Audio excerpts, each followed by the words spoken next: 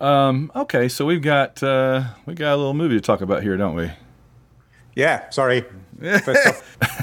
So much I want to say, and yet somehow so little that I want to say. All right. Good luck today. I got a rookie driver. His name is Jimmy Bly. He's won 5 races. All you got to do is help this kid. I can't do this. I thought I could handle it. You can, and you will. Don't overdrive the car. There's maybe 20 guys in the world that can drive these machines right. I think when he can get it together off the track, he'll come together on it. You're having a bad season and you're throwing me out of your life? Don't blow this. Not over her. What are you doing back here, Joe? The race, part of the job requirement, remember? If he doesn't deliver next time out, he goes. What do you do, Carl? Whatever it takes to win. You don't know who you are anymore.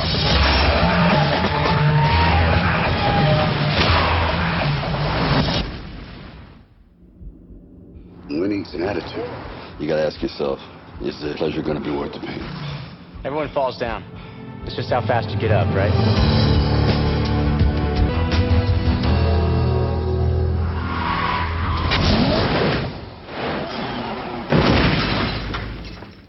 White Rocket Entertainment, podcast number 502.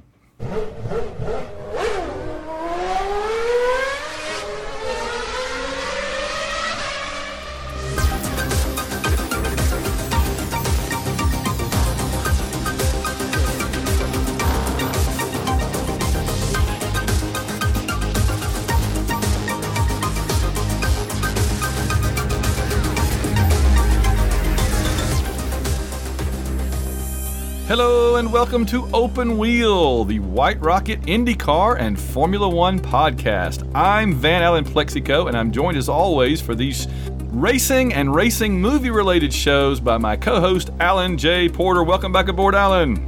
Thank you, Van, but I'm surprised you're actually welcoming me back after what I made you just watch. So I want to humbly apologize and hope this has not wrecked our friendship and I actually might make it back to another episode. Well, I wasn't thinking happy thoughts about you at all time, but you know, we just talked on our 500th anniversary episode of all the White Rocket shows on Sunday. We just talked about how Jared is kind of the cheerleader for our network on trying to find the positive. And so, I admire that about him. I really respect that Jared, who is, for those that only listen to some shows, he's our one of our main hosts, along with Alan and me and several other folks on our various shows. He really goes out of his way to try to find good things to say about almost anything, and I appreciate that about him. It's like though in this case, you know how Will Rogers said, "I never met a man I didn't like." I have to say, Will Rogers never watched Driven. Because I do actually have in my notes a few things, positive things. So. Okay. Well, what are we here? We're here to talk about. All right, let's back up, set the stage for everybody. Yeah. This should be fun, and I don't want it to sound like this is all going to be a cynical bashing for an hour or however long we go, because it's not. We're going to talk. We're going to have some fun. We always joke around, everything like that, and we'll get into some details. That's what we do. That's what our brand is for this kind of show. But what we're here to talk about is 2001. Sylvester Stallone starred in, Rennie Harlin directed and produced, a movie about a racing league, maybe? We'll talk about that. And it's got a number of drivers. I would say it's kind of, it is called Driven. I didn't even say the name. It's called Driven. And Alan and I have been reviewing a number of racing-related, motorsports-related movies over the last year. We've done movies like Grand Prix and Ford versus Ferrari and several really good ones like that. I would say this is almost an attempt to make a new Grand Prix, but mixed with like soap opera and really over-the-top action that you never would actually see at a racetrack. So just kind of like introduce the audience to what it is we're actually watching here, Alan. Well, you're sort of right, because so it was also written by Sylvester Stallone. So if you think about... we got the team here behind Rocky and Cliffhanger and stuff. And both Sylvester Stallone and Harlin were big car guys, motor racing fans. So in theory, this should have been good. they wanted to do a movie. They basically wanted to do a movie around Formula One. They wanted to do another Grand Prix. And if you actually think about when we talked about the Frankenheimer Grand Prix movie in the 60s, there was a large soap opera aspect to that as well. Yes. But it worked. But we'll get into that part of it with this one. But so Stallone basically said that first off, he wanted to do a biography of Ayrton Senna. So a biopic of Ayrton Senna. That didn't fly for various reasons. So then he decided he wanted to do basically another version of Grand Prix, an updated version of Grand Prix. And he turned up at a lot of the F1 races, scouting locations, talking to people, and basically got completely shot down by the F1 establishment. Bernie Ecclestone didn't want anything to do with him. He was the F1 Supremo at the time. And none of the teams were going to give him access to the team, the garages, and all the secrets. This is way before, F1 would let Netflix through the door. This was the period when everybody was incredibly secretive about what each of the teams did. So they weren't going to let him get in. So he basically got turned down. So he decided that as he couldn't get agreement from the F1 people, he would switch his focus to the next best thing, which at the time was the next best thing, which was the American series, which was colloquially known as Champ Car, but was officially the IndyCar World Series operated by CART. CART stood for Championship Auto Racing Teams, which was the sanctioning body. And it was the premier open-wheel formula in the USA, and it was an international formula in the late 80s. And from 1979, and in the late 80s through the 90s, it was almost as popular as F1. I mean, it was getting up there. It was really challenging F1 for popularity. At the time of the movie, CART was fighting an upstart league. There'd been a breakaway, and there was another IndyCar league happening at the same time. They were hemorrhaging money, and they were really looking to turn things around and get some positive PR. And of course, the exact opposite happened. So they turned to that. And as you said, they basically, it was I'm going to read a couple of the reviews here. The worst car movie ever made, and a terrible depiction of racing. A gruesome pile-up of sports movie cliches, incoherent action sequences, and ludicrous plots. And Stallone actually now admits that he regrets making it, and it earned seven Razzie Awards. Wow! It got worst picture, worst director, worst screenplay, and worst screen couple, among others. Yeah, I don't dispute any of that. I have several things to say about it. I do want to go through the cast too. It actually had a pretty interesting cast. I didn't hate the cast, although here's the thing: it has an interesting cast. They're just mostly not good in this. You know what I mean? It's like it's a cast that has been good in other things, but in this, it's like the whole thing just brought them down. I guess a combination of the dialogue they had to read and the everything. And the two lead drivers, the young hotshot, and that were just the actors who were playing that. I don't think have done much since, and they were terrible. They were like wooden.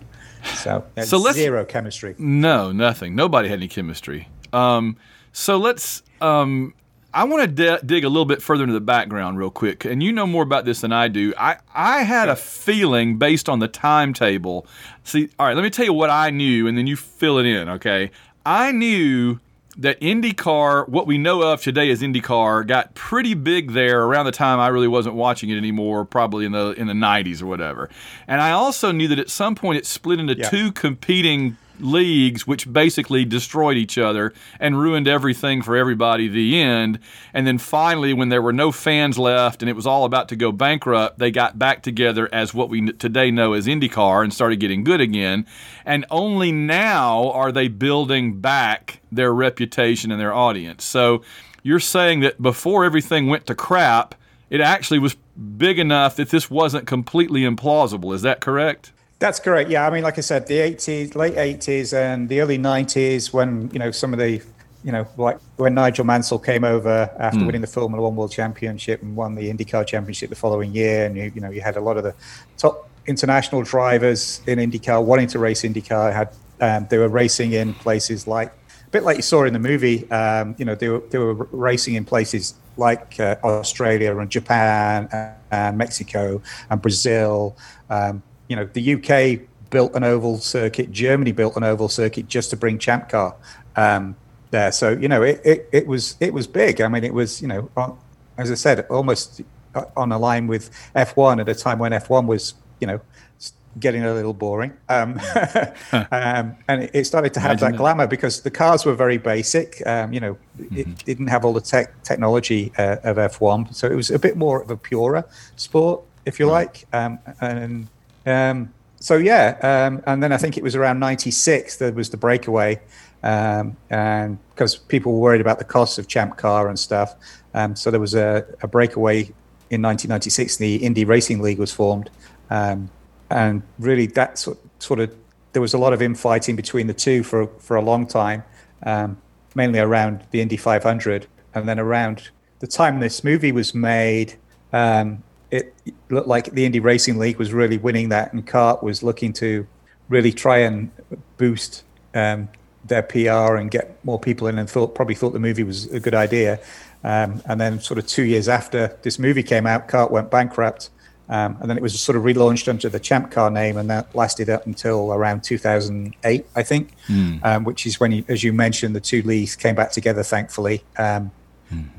And it's been going strong ever since, and getting stronger and stronger, and getting back up there in terms of both crowds and spectacle and international reputation. So, and competition, as we've said many times on our regular show here, that it just seems way more competitive than Formula One because it really comes down to the skill of the driver and the setup of the teams. It's more so anybody could almost win any race. And that's one of the things I love about it. Anyway, so I'm watching this movie and I'm not really immediately thinking about what you just described. I'm thinking of how IndyCar is today.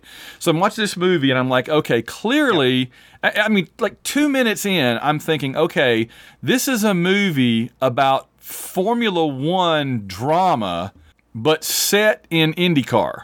And so I couldn't buy any of it immediately. Right, yeah, this is full. A lot of the story, like you can tell, he pretty much took his Formula One script. He said he wrote 25 drafts of this story. Oh my gosh! But you can see that there's so much Formula One things in that he just lifted wholesale and put into this movie that which bear no resemblance to IndyCar, Champ Car, call it what you will at the time. I can just run through some of them. I mean, right at the beginning, the stats that you see on the screen about how many people watch the series and stuff, right? And so many races and one world champion. That's Formula One stats. That's not Champ Car stats. Exactly. And they start the movie off by basically getting you halfway through the season through a series of flashbacks or vignettes or whatever, and we're throwing up all these labels. We're at this circuit, we're at that circuit with the other, and they put up things like France. IndyCar has never raced it. Champ Car never raced in France. Exactly. I'm watching. I'm going, what?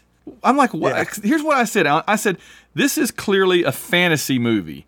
Yeah, definitely. On many levels. But I said it. My note says it portrays a racing league that is too big and grandiose to be IndyCar and too small and American to be Formula One. It exists as some strange fantasy racing league in an alternate universe. That is exactly what I wrote down as I was watching it. Yeah. Yeah, it is. It's Stallone's version of, well, if I can't do F1, I'm going to take it. And there's a whole, I'm going to put F1 stuff onto this one. There's a whole things like, the character that Burt Reynolds plays, the team owner, the tough team owner in his wheelchair. It's clearly Frank Williams from the F1 Williams team. The emotionless German champion driver is clearly Michael Schumacher. Yeah. The whole thing about him and his fiancée having a love triangle with one of his rivals, that happened with Schumacher and Heinz-Harald Frentzen, I believe. Who basically his girlfriend, Schumacher's wife was originally Heinz-Harald Frentzen's girlfriend, so that's right out of F1. There's what else? I had all these written down. I can't find it. Okay, yeah. So some of the tracks they visited, and more F1, we talked about France. They never raced in France, but Champ Car did race in Brazil, Japan, and Australia, but not in Germany in 2000, the year the movie was made. Well, that's what the following year after the movie. Let me ask you this real quick. There was a question there. Who was this movie? Who was this movie for then? Because if it's if it's for people that actually like Stallone. if it's for people that actually like racing, they're gonna know that it's just like out the rear end. He pulled it out of his butt. And yet, if it's for people that don't know racing, they're not going to care anyway. I mean, it's just like it doesn't really fit anywhere. Exactly. Yeah. No, it doesn't. I think he basically was trying to do for racing what he'd done for boxing with Rocky, which was basically, people who had no interest in it would get involved in the characters and the competition or whatever. So, Except that there's no characters that are likable in the entire movie. There's nobody that you root for. I mean, the only character in it that you actually, I think, in any way root for is mainly just Stallone, because he's being Stallone and he hasn't done anything to tick you off like everybody else has. Everybody else in the movie does something horrible, and you don't like them. The one thing, the note I wrote about Stallone, which I didn't understand, because he wrote this movie, he wrote a character for himself who does nothing. Yeah. In terms of his own growth, he's not even an effective mentor, which is what he's meant to, I think he's meant to be. Yeah. Stallone's character doesn't do, doesn't do anything. He does his little trick with the coins. That's it. Yeah, which is complete BS. So, yeah, like a lot of other physics in this movie. No kidding. No kidding. One thing that I had to write down to ask you about, 250,000 people in attendance for the street race at Toronto.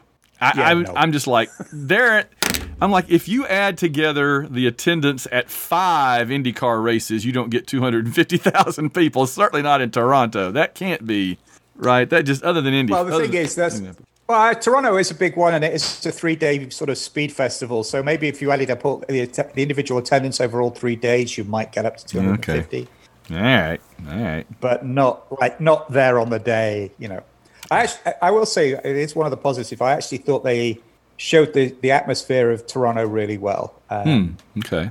That sort of festival of speed thing. And I did like the way that they actually, if you watch one of the making of videos, which are almost as bad as the movie itself. Oh, God. They do show the fact that they actually filmed in the middle of everything that was going on. They didn't stage the pit lane and them walking through the crowds.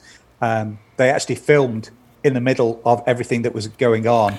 And they sometimes would get 10 minutes where they had to shoot a dialogue scene and then get out of the pits before the race started, or they'd be walking from one garage to another and stuff. So, and then trying to film in and around that. So it does have, I will say, at some points, it's a bit like Grand Prix level Le Mans, of actual scenes done in the pit lane and during the race and things like that. But then they screwed it up by putting stupid CGI all over it. So, yeah. Yeah. And the other thing I was going to ask you about that, when they're walking around in the crowds, I kept getting knocked over the head with, I don't know if it's the cameraman and the editor, right? It's like boobs. And it's not just, there goes a pretty girl. Oh, God, it's there goes a pretty girl. We will zoom in on her chest and linger. I mean, it was honestly creepy how many scenes where they're just walking around crowds and they just zoom in on women's body parts. Yeah, we talked about it being a fantasy movie. That's one of the levels I was talking about. I mean, I don't know whether it was the director or the editor or whatever, but yeah, there are so many shots of very nice looking women in tight outfits. Yes. Even when we get, and we'll talk about it in more detail, the stupid car chase through Chicago where they have to blow up a woman's skirt from. Oh, God. I mean, I was trying to forget. And it all came back now. I have a comment about that. I'll get to you. It's very frat boyish, I think, is the word I'm looking for. Yes, I think the whole film. I think a large part of this movie was filmed by a 14-year-old on his hand cam or something. What would he be filming? He's walking around, he sees a girl, he zooms in on her boobs, and that's how the film was filmed. Yeah, it was. Yeah, I was just astonished. Oh my gosh. Yeah, it's like a bad hair ballad rock move MTV video. Yeah. A Motley Crue video or something like that. It is. Yeah. All right, I want to mention the cast, and the entire cast is not even listed here.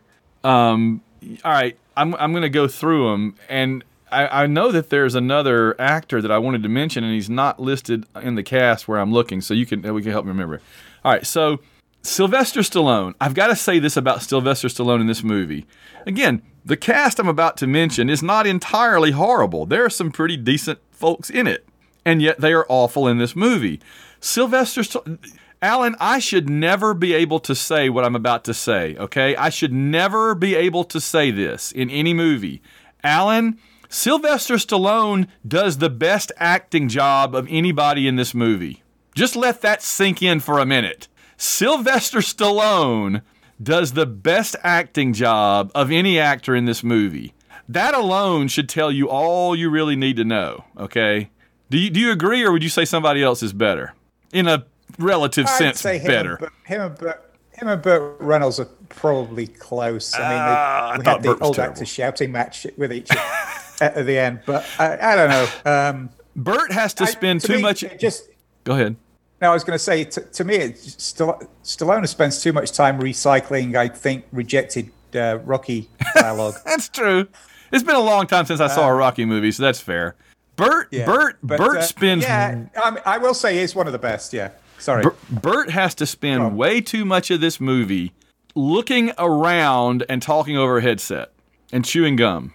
Mm-hmm. He spends, I think, probably about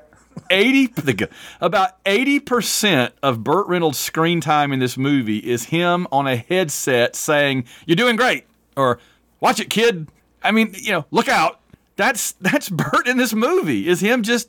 We see him in the wheelchair for about 25 seconds total. Once in the middle, once at the end. Otherwise, it's him on the headset saying, "Look out, kid. Watch out. You better slow down." And looking around, He's like he's not even engaged in the movie, which I can't blame him. But, okay, so we got Sylvester Stallone, Burt Reynolds.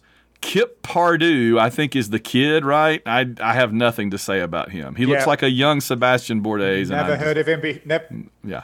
Yeah, never heard of him before. He just looking at getting geeky here, but basically he was doubled by Mark Blundell, British driver.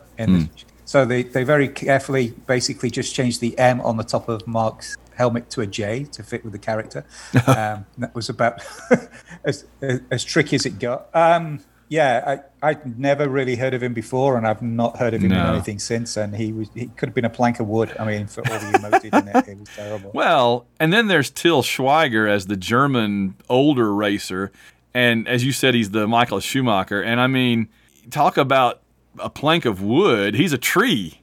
He looks better suited to be in like a Terminator movie or something, or like a Commando or something. But here he's just I mean, I can't tell if I'm supposed to like him or not, or if he's the villain, and yet he's had in the love triangle, and we're supposed to think he deserves to have the girl. But at the beginning, he tells her, well, he's like, "You're a distraction."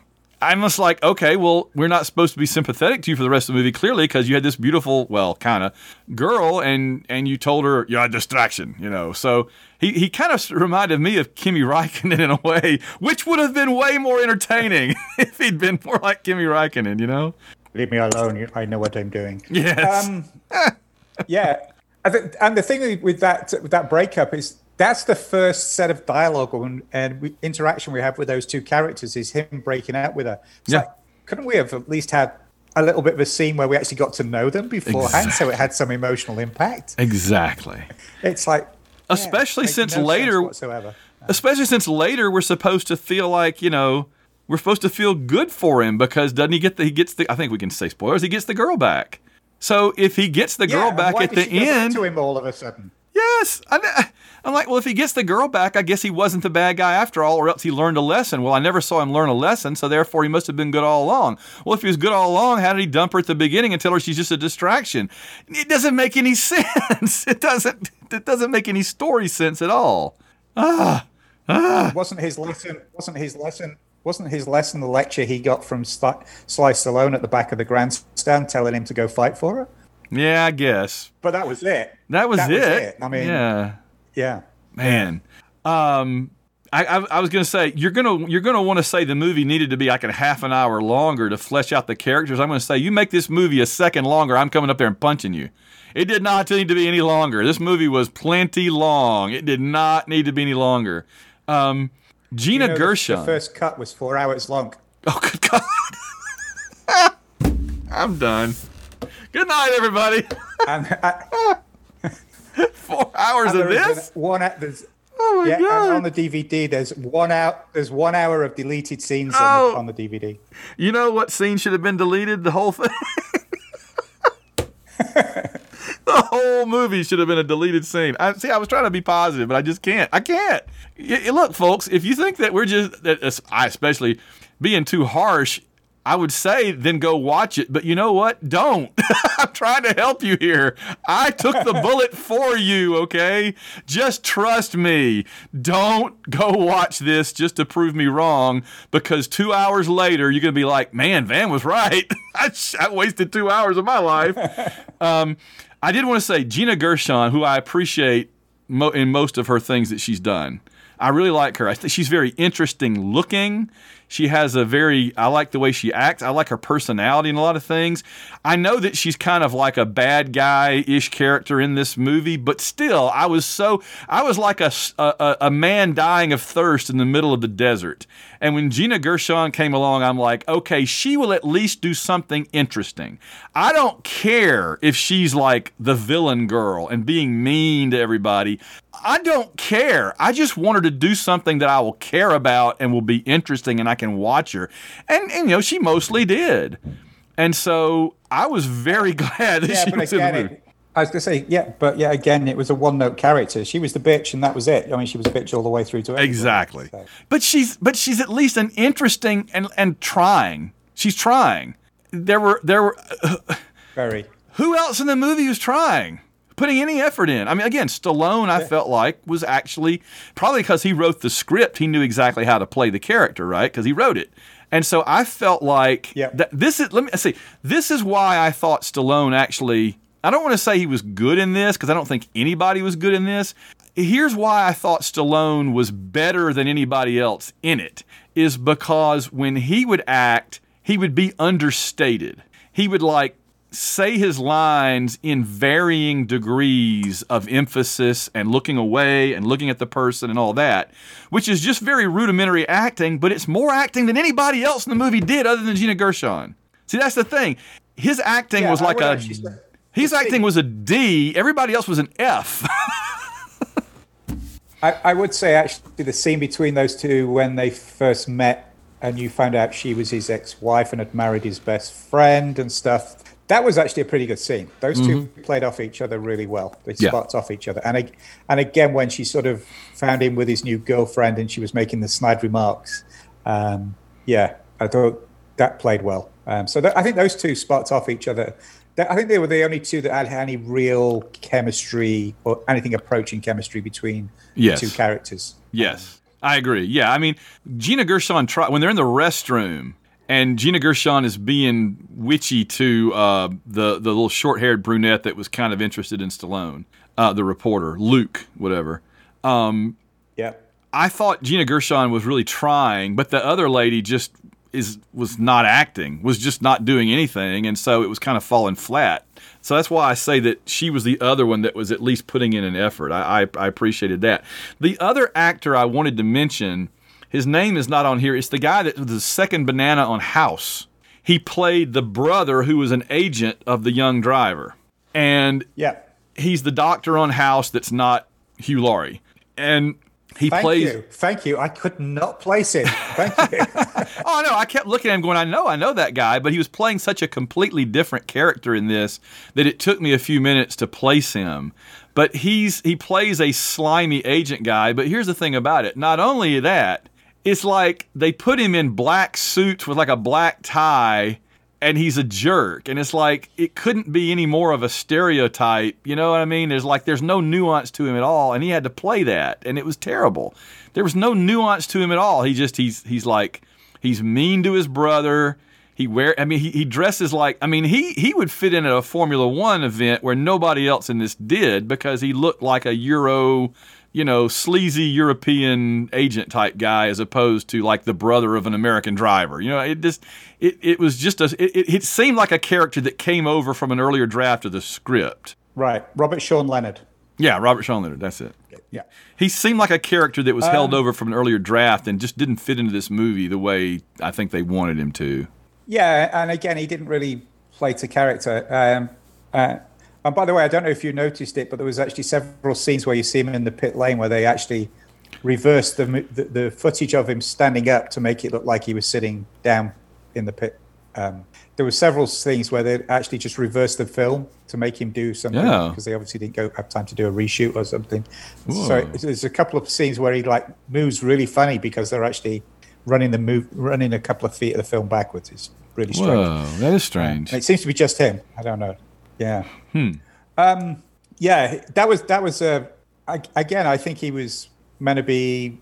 It could have been somebody that got built up because he talks about how because it sounded like from the script that he had originally wanted to be a racer, then his kid brother started beating him, and it got to a point where he realized his kid brother had the talent, but he had the marketing nous, and he helped build his kid brother up, and we didn't get any of that. It was all told, or it was exposition, or it was flashback. And for God's sake, racing drivers having flashbacks and at 200 miles an hour on an oval, not happening. And they could all talk to each other. Really built. Right. Yeah, I know. Apparently, the team radio allows them to talk to each other like fighter pilots. So, I kept thinking this is like a racing movie made by somebody who knows almost nothing about racing. And that's part of the thing is that the two guys in charge of it supposedly do know about racing. So. Or said they did, so we're interested in it. And took them 4 years to research it and get financing. So what the hell they were researching, I have no idea. And you got to love how they have these giant catastrophic accidents, and everybody just keeps going. There's no yellow flag. There's no, oh my gosh, it's just cars explode and go flying through the air left and right, and everybody just powers right through it and keeps driving along under a green flag. I'm like, I guess part of it is they're kind of like skipping through, but they don't make that clear. They just act like they act in this movie as if cars go flying through the air and explode in flames outside the track at every race, and everyone just takes it in stride and doesn't care. It really looked like they were trying to make the way cars did back in the 60s, like in Grand Prix when they went off the track, went in the water and everything. It looked like they were trying to say that still happens with cars now, and it was so contrived to do it. I was just astonished, I'll go ahead and mention it now. Okay, so let me walk you through this scene, okay? Here's an actual scene from the movie. Memo, I love the guy's name is Memo, just kept throwing me out of the movie every time they call him Memo. I wanted to write him a memo. Memo goes flying through the air in his car, then comes down, crashes onto the track, then gets hit by another car, knocking his car flying over the track and landing out in a lake. The other guy turns his car around on the track, drives backwards on the track, back to where the crash was, gets out, and he and another driver go into the water and swim to the car that landed in the middle of the lake, and they're trying to get him out of the car. But then the fuel is leaking out of his car into the water, and meanwhile, a tree nearby is on fire, and randomly it falls over into the water, igniting the fuel, and the car in the water explodes just as they drag the guy away in the water, and at this point, I'm just on the floor. That actually happened. That actually happened. Should we work? It does. That's the centerpiece action scene for the movie. Yes. So I actually think that was meant to be inspired by Niki Lauda's accident where drivers stopped to help pull a fellow driver out of a burning car. I think that's what he was trying to do there. Yeah. And actually, if you watch the making of, it wasn't just those two drivers. It was actually Stallone's character also managed to run from the pit lane all the way to the isolated lake and help with the rescue too. Wow. But then they cut him out. So let's go through this as how wrong this is. So this is taking part in Germany, where the track appears to be on a divided highway, but suddenly has a banked corner in the middle of it. I was wondering about that. So Mimo basically touches Bly's car because he's listening to his girlfriend on the radio rather than focusing, and he that shoots him up the mysterious banking where the nose goes in. You're right. So he goes up in the air in bullet time because he's in slow motion while the cars are going under him at normal speed. Mm-hmm. Yeah. Yeah. As you said, comes down on the track, gets hit by another car, which we never see whatever happens to the other car. Assumingly, it just carries on, even though it just hit a flying car, which launches him high enough not just to go over the top of the trees. No. Where, and as you said, the car bursts into flames as it's going over the top of the trees and lands upside down in the pool. Okay. Starts spilling fuel. So what fuel do Indy cars run on? Ethanol, right? Isn't it? Or alcohol? Methanol, yeah. Okay. Methanol, yeah. Methanol burns with an invisible flame. Invisible flame, right. You jump in the water because you might be on fire and you don't know it. And how do you put out a methanol fire? I don't know. You just said it. You jump in the water? Water. Okay. Yeah, it's water. So having a Indy car upside down burning with a visible flame in water, not physically possible. Not Never possible. mind the physics of the actual crash, which is completely ridiculous and gravity defying and physics defying. But actually, an Indy car. Oh, by the way, it wouldn't leak anyway because the cars then had fuel cells, so they don't burst into flames. And yeah, so they wouldn't burst into flames. It wouldn't get that airborne.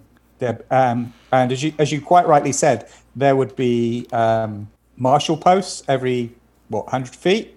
The IndyCar was the first series to have its own permanent safety and rescue crew, which they had then. So they would have been on the scene within seconds. You wouldn't have had to wait like 5 minutes for the German ambulances and the German fire brigade to turn up. And then, as you said, you get the driver turning around and stopping. Now, that is examples of drivers stopping to help out. There was like the Dutch Grand Prix with Roger Williamson's horrible accident when he burnt to death. David Purley pulled his car to the side and ran over and did try and right the car to get him out with the marshals. So there's one instance where Ayrton Senna stopped by a crashed car and basically helped the driver. There's the Niki Lauda incident but nobody turns around and drive. So drivers have stopped and got out of the car and rushed to help other drivers who have gone off the road. There's precedence for that, but not turning around and going the wrong way around a banked corner with cars coming at you at 250 mile an hour. Nobody would do that.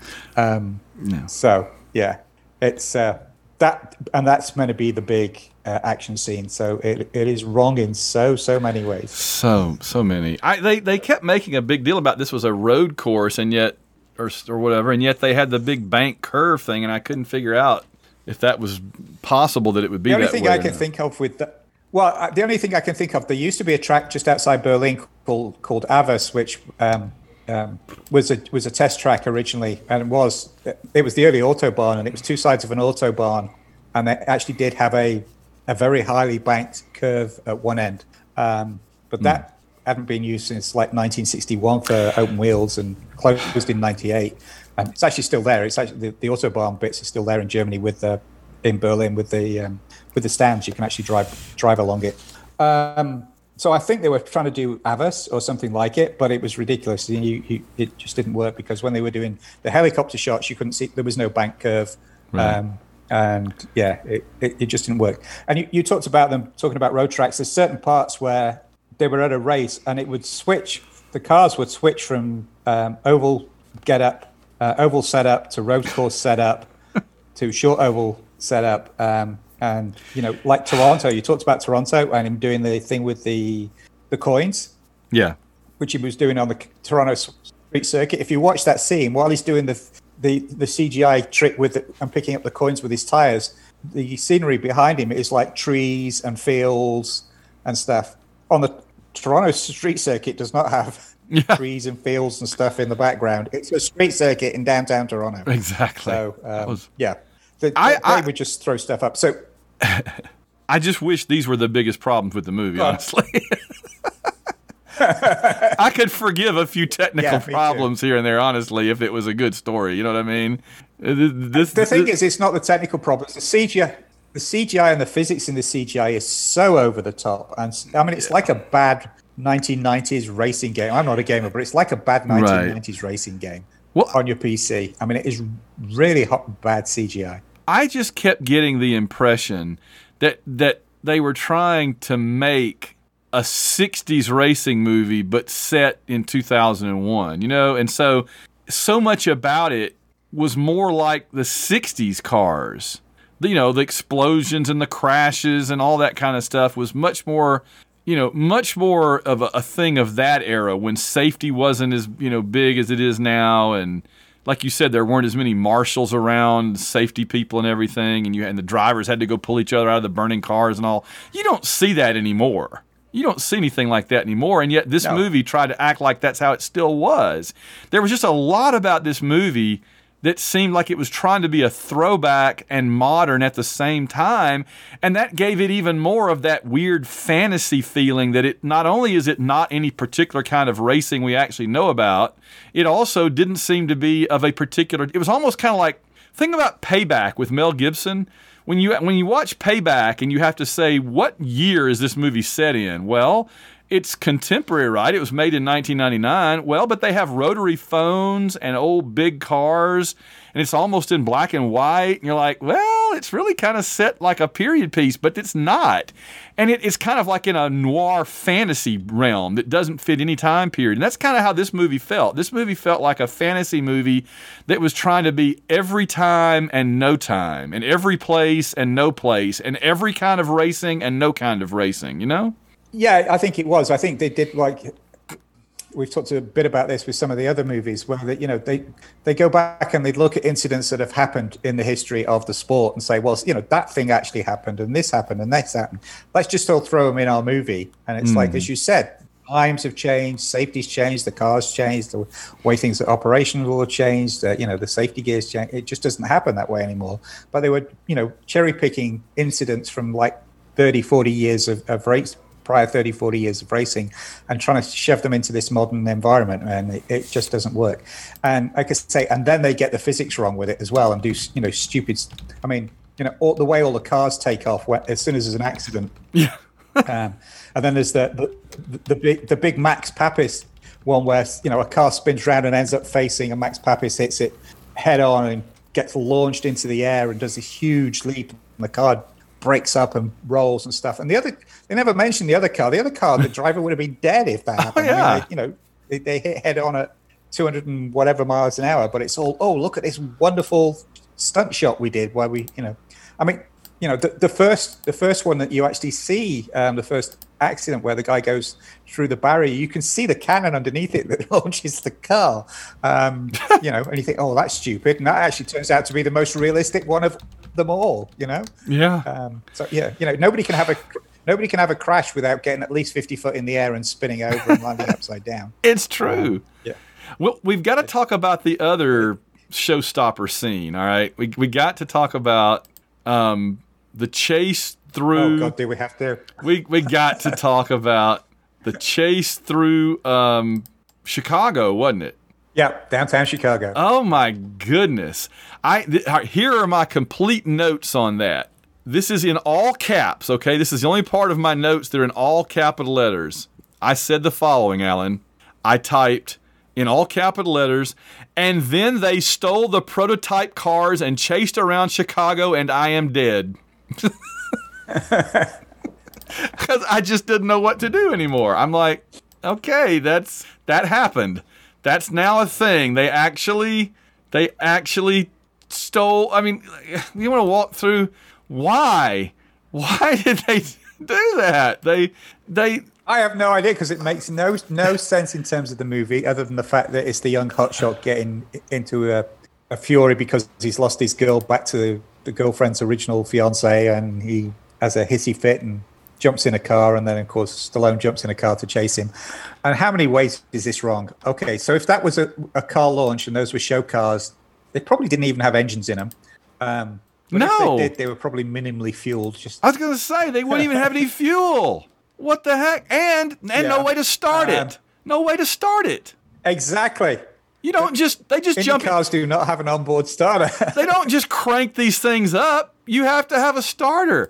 They just jump in them. They don't even crank the ignition since there's not one. They just jump in them, put them in gear, and off they go. So here was the thing. All right, let me walk through quick. So they're at like a big gala, right? And everybody's dressed up in the tuxedos. And the young up and coming driver that's kind of the main focus of the movie, he gets mad at his girlfriend, and so here he is, like, trying to win a world championship, trying not to get fired by his team and all that, right? You have to toe the line, do the corporate thing. What does he do? He jumps in one of the 2 prototype cars for next year, puts it in gear, and drives out of there onto the streets of downtown Chicago at 200 miles an hour. How do I know he's driving around Chicago at 200 miles an hour? Because a cop uses a radar gun on him and it says 195. So he, was driving practically 200 miles an hour. What does Stallone do? Does he call the police? Does he go, oh, that kid's career is over? I don't know why I ever thought he was mature enough to be on the team. He's going to go get killed. No, what does he do? He jumps in the other car and chases after him, Alan. What the heck? What is he doing? And they have a car chase through downtown Chicago in Indy cars. And I'm just on the floor, like, beating my head on the ground.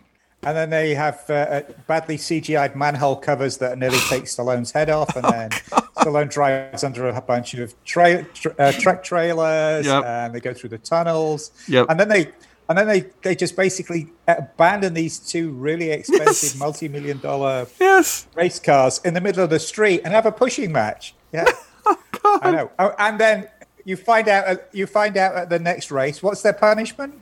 They get a fine. They should have gone to prison. Those guys would be going to prison, or even if they didn't go to prison, they would never race in any sanctioning body ever again. They endangered so many lives. It's a miracle. I assume nobody died, but in real life, if somebody did that, people would die. And the cops never chase them. The cops never show up. They just drive around at 200 miles an hour for a while, and at one point they do get, like I said, the cop zaps him with the radar. He calls for help, and then nothing. No roadblocks, nothing. Yeah. Nothing. Yeah.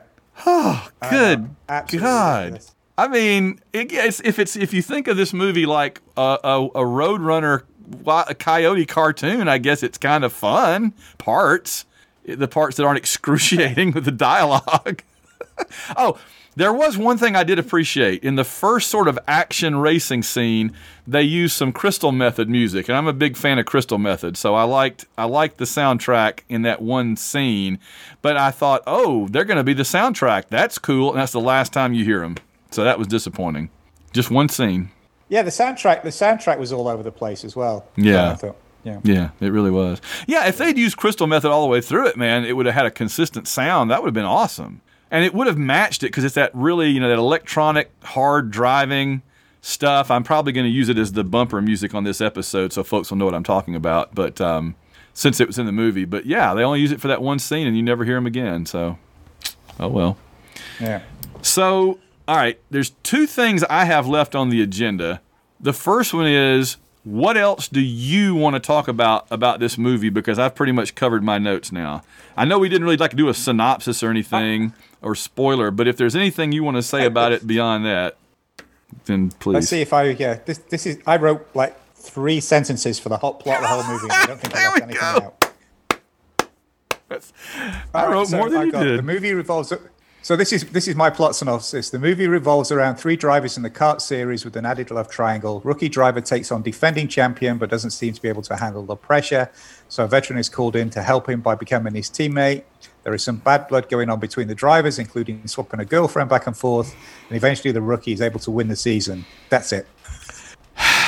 Did I miss anything? There's a little Bull Durham to it, but that's a awfully slap in the face to Bull Durham, though. You know what I mean? Yeah. It's like, but that's about it. It's like Stallone is the Kevin Costner character, and Bly is the Tim what's his name character. But Yeah, Susan Sarandon is it's every sports movie cliche. Yeah. It's every sports movie cliche you can think of thrown in here. I will say, I said at the beginning, there was a couple of positive things, and I touched on a few of them already. I think the fact that they actually filmed it at the actual races, they were in the actual pit lane, they were in the paddock, they were filming around stuff. I think you get a good vibe. I think it's a really good, I hate to say this, it's got little documentary evidence of what Champ Car was like just before it took a nosedive. I think there's some great cars. I mean, they took a lot of actual racing footage, but then they spoilt it by putting CGI cars in to fit the storyline. Instead of working with what actually happened on track, they started moving CGI cars in and around what was actually happening on track. So instead of having camera cars and stunt cars and things, they just manipulated the actual race footage. But I think there is some great race footage in there. I think the aerial shots of Chicago look really good at the old Chicago Speedway that's not there anymore. Stuff at Toronto's pretty good. So I think there is some good racing footage there. I love seeing a lot of those drivers. I think I went through IMDb. There's 20 drivers listed on IMDb.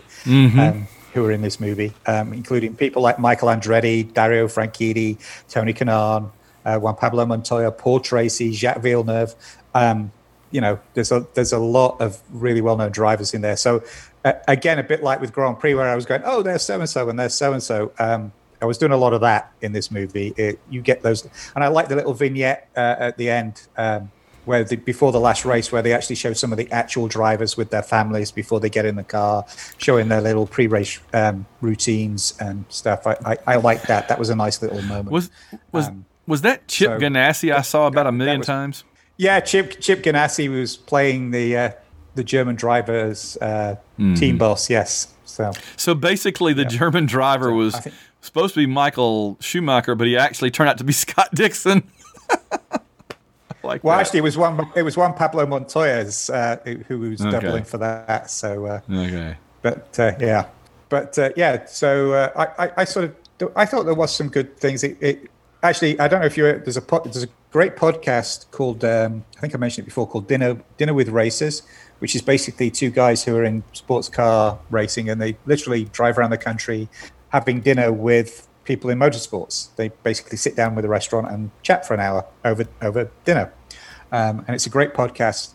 And they always refer to this movie as the best documentary on IndyCar ever produced when they're interviewing people. And they always ask anybody who was involved with it, what was their role in the IndyCar documentary. And they really take the mickey out of this movie.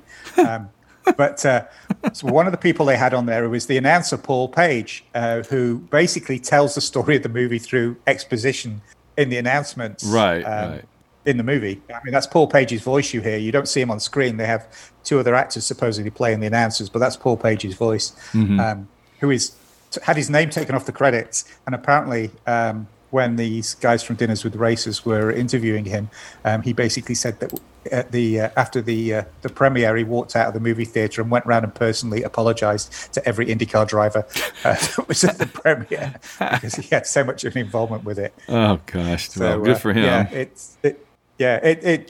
did not do IndyCar's reputation, or should I say Champ Car's reputation, any good at the time, which is a real shame. I did notice that every crash in the movie is always caused by a driver trying to prove himself and pushing too hard while everybody's saying, no, back down, slow down. No, I can do it. And it's like over and over. It's always, they get too close. They hit, so much of the racing was just contrived for the story rather than actual racing. And I think that most people, that's not just a techie thing. I think most people can tell that. Oh God, yeah. Like I said, it's like a really bad video game. It really is. Yeah. So I wanted to ask you this then. This was the other thing. What was your favorite thing about the movie? What did you like the best? What did you feel like did make it maybe a little bit worth your time? I think, like I just said, I think for me, and it's probably just a nostalgia thing, is watching it and seeing Champ Car at a point when it was really good, and I used to follow it really closely, and I can recognize most of the cars and drivers on there, and seeing the real guys in the background. ignore the filter of the stupid movie that's going on in the front, but looking at what else is happening around. I enjoyed that. So it was a nice little sort of snapshot of that time in IndyCar racing. Do you feel like Estella Warren, the blonde young lady that was kind of the love interest, was she a net positive or a net negative to this movie? Oh, a net negative.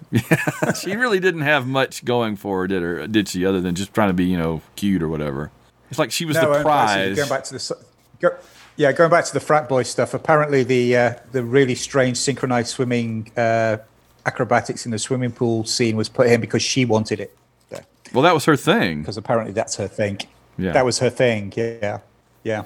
So, no, she had, again, no charisma, no on-screen chemistry. Just kind of whiny. Yeah, that whole love triangle thing.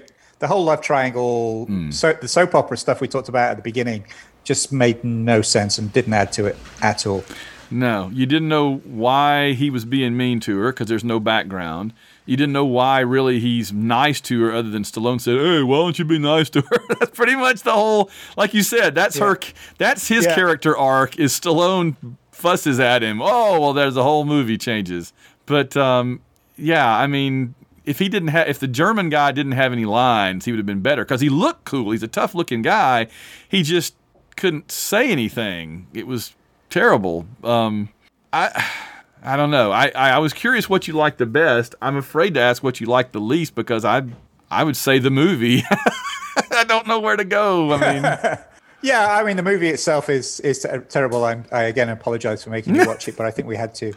We've watched all the good ones. We'll get back to some good ones. Yeah, we will. I hope we will. But I've mentioned it several times. For me, it's just the physics of it. You talked about it being in a fantasy and just nothing bugs me more. I mean, CGI can be a great tool, but when you do it badly and you don't, what's the word I'm looking for? You don't acknowledge that, CGI things have to work within the physics of the world within which you're working. Yes. And they have to have mass, and they have to have weight, and they have to have, react the right way. And plus, of course, all the technical stuff that is just so completely and utterly wrong about these particular cars and the way they work.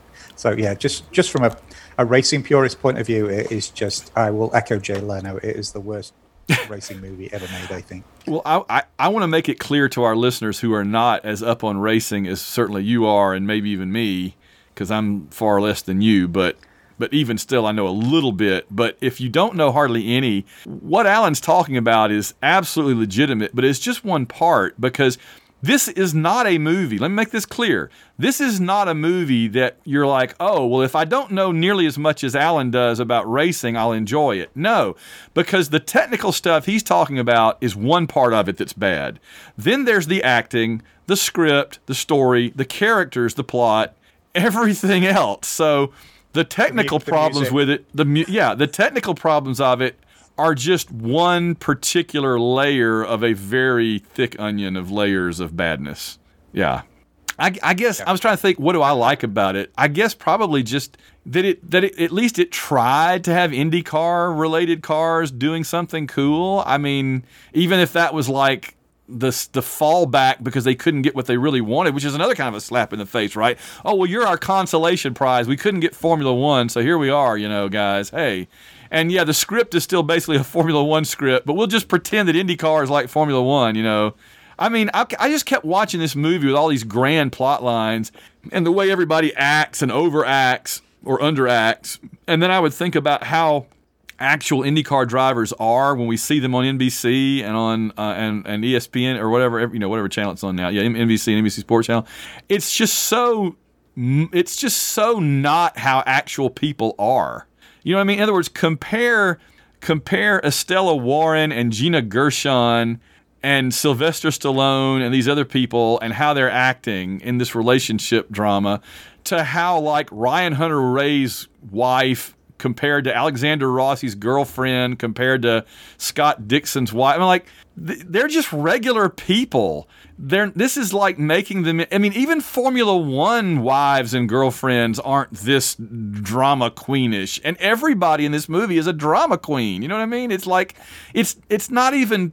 at least, Grand Prix was drama. It was acting, but it wasn't trying to be a potboiler soap opera as anywhere near like this. It was trying to be, a serious drama with some character stuff, but not like this. This is soap opera. This is like General Hospital, where everything is, I will never speak to you again. Well, how dare you? Everything is just arch, declaiming. Yeah, it is. Yeah. It's like somebody just had a bag with cliched lines in it and was rolling a dice and sort of pulling out. That's Stallone, right? Bits of dialogue and sticking them on the page. Yeah. 25 times apparently. Yeah. 25 drafts. So. Can you imagine writing? I'm never going to watch this movie again. Can you imagine writing it 25 times? Oh my gosh, poor Sly. I know. Poor Sly. Yeah. Poor Sly. All right. Well, that's everything I have to say about it. I want to give you a chance to get your stuff in. Okay, so I was going to say, if you want to know what we're talking about but don't want to waste 2 hours of your time, I highly recommend, on YouTube, there's a guy called Josh Revel who does great F1 short videos about various aspects of F1. He's actually done one on Driven called Why Driven is the Best Worst Racing Film of All Time. It's 9 minutes and 30 seconds long. So if you've got 10 minutes of your life and you want to see what the hell we're talking about, just go search for Why Driven is the Best Worst Racing Film of All Time by Josh Revel. I highly recommend it. It's a good 10-minute giggle as to what we've been talking about for the past hour. I've already got it up. I'm going to check it out. All right. I've thrown out I've emptied my notebook. By the way, I love that we talked about Till Schweiger being the German driver. I love that his name is Bo Brandenburg. That's just that's such a Stallone movie name. That should be who Stallone played. Stallone is Joe Tanto. I just love the names they come up with. Joe Tanto and Bo Brandenburg. I mean, that sounds like it should be in the next Will Ferrell NASCAR movie. Oh gosh, is that one we're gonna have to do at some point? Surely not. Talladega Nights. Oh yeah. Nights, I grew up 15 minutes from Talladega. Yeah. We're definitely gonna. Yes, Talladega is once or twice. Talladega is the next town over from where I'm from. So, yeah. All right. We'll definitely have to do that one time. So. Well, I don't have anything else to say about this movie. Do you? No, it's going back on the shelf where it can collect dust for another 15 years. I think I honestly have to go watch Grand Prix again just to cleanse my soul, just to wash it out. I seriously may watch Grand Prix again like tomorrow just to get this out. This is probably the most negative we've ever been about a movie, isn't it? But it was fun. Yeah, I think it is. Yeah. I don't think we were even this negative about Casino Royale 67. That's what this movie needed, is Native Americans parachuting through the roof at the end. That would have made it if they could have done that. It would have made it so much better, yeah. So much better. I mean, at least they would be acknowledging the absurdity instead of kept telling us for 2 hours that it was serious, They needed at some point just to say, you know what, we're not even trying anymore. Not that we were before. Let's just rip the cover off and turn it into a farce. It needed to turn into a Mel Brooks movie about halfway through. That would have helped. Well, that would have been a lot better. Yeah. All right. Well, I guess. It did have a 14 Rotten Tomatoes score. 14% fresh on Rotten Tomatoes. We didn't talk. Yeah. What we didn't talk about was how it fared at the box office. So it had a budget of $94 million, and so far to date, its worldwide return is $54.8. Ooh. Oh, yeah. I don't think we'll be seeing a sequel anytime soon. No. What about Rennie Harlin? I wanted to ask you that. I don't know much about him. I know he did a couple of movies. Cliffhanger was really the only other one. The other one he did was Stallone, that I knew the name from. What is he? He's from Finland, right? I think he's Finnish. Yeah, I think he's Finnish. I think he's supposed to be like the most successful Finnish director in movie history, but not for this. Not for this one. I don't think that's a particularly big group of people, though, is it? Yeah, I keep hoping that Kimi Räikkönen will go into other endeavors soon and give us more of him. He needs like a talk show, or I'm trying to figure out where he needs to take his talents next once he's done racing, because he's too good to just go away and never be seen again. All right, I'm just quickly looking at Rennie Harlin. He did Die Hard 2. Mm-hmm. I actually like Die Hard 2. Mm-hmm. That's the one at the airport. Yeah, I do too, yeah. Adventures of Ford Fairlane, Cliffhanger, Cutthroat Island. Okay, well, that's not a good one. We're starting down. We're heading down. Yeah. Pull the parachute quick. We're heading down. And then Driven, and then The Exorcist: The Beginning, Covenant, and then he seems to have done a lot of TV since then. Yeah. Well, this got 7 Golden Raspberries, including worst nomination, worst picture, worst director, worst screenplay, worst screen couple, Reynolds and Stallone, which is funny. And Estella Warren she won worst supporting actress. Wow. Wow. Wow. All right. Deservedly so. Yes. I mean, wow. Okay. I'm done. Are you done? What should people watch? Tell folks what they should watch instead. What do you think? What would you suggest they watch instead? I'm going to watch Grand Prix again. What should they watch instead? I was going to say anything like Ford versus Ferrari Grand Prix. Rush. Yeah, Rush is so good. Yeah, Rush is so good. God, I love that movie. If you want to actually watch something about, the established guy and the upstart and going for the world championship, watch Rush. That's so good. It's so fun. Yeah, I tell you, I think that's probably always going to be my eyeball cleanser. Yeah, Grand Prix, Rush, and Ford versus Ferrari are like the holy trinity that I think we've covered so far of really good racing movies. There have been others, but those 3 really, man, it's hard to top that. It really is. All right. Yeah. Well, let's get on back into the garage. Get on out of here for another episode. I think we've covered it pretty good. What's coming up? Have you put your eyeballs yet on what we're going to do coming up? Do you have anything in mind that you want to? I think you mentioned on one of our other podcasts the other week that maybe we should do Senna. Yeah. If you're up for that. Yeah, I watched it once, but in pieces, so I didn't really get a good sense of it. But I always hear good things about it, and it was interesting. I was kind of watching it for content rather than overall impression that time, like just learning. There's like a learning exercise. So I'm gonna go back and watch it again as like one straight all the way through movie, and then I'll be all set. So I guess we'll do that, and then I think we'll do Senna next. Yeah, that sounds good. All right, we did it. We did it. We accomplished this.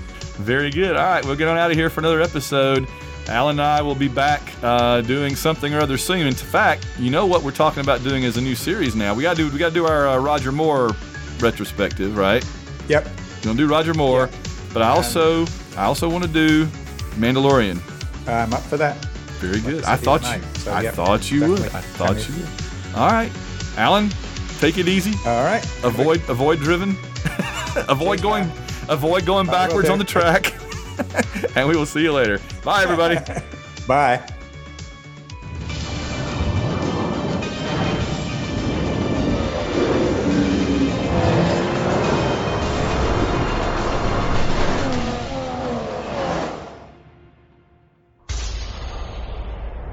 This has been a White Rocket Entertainment production.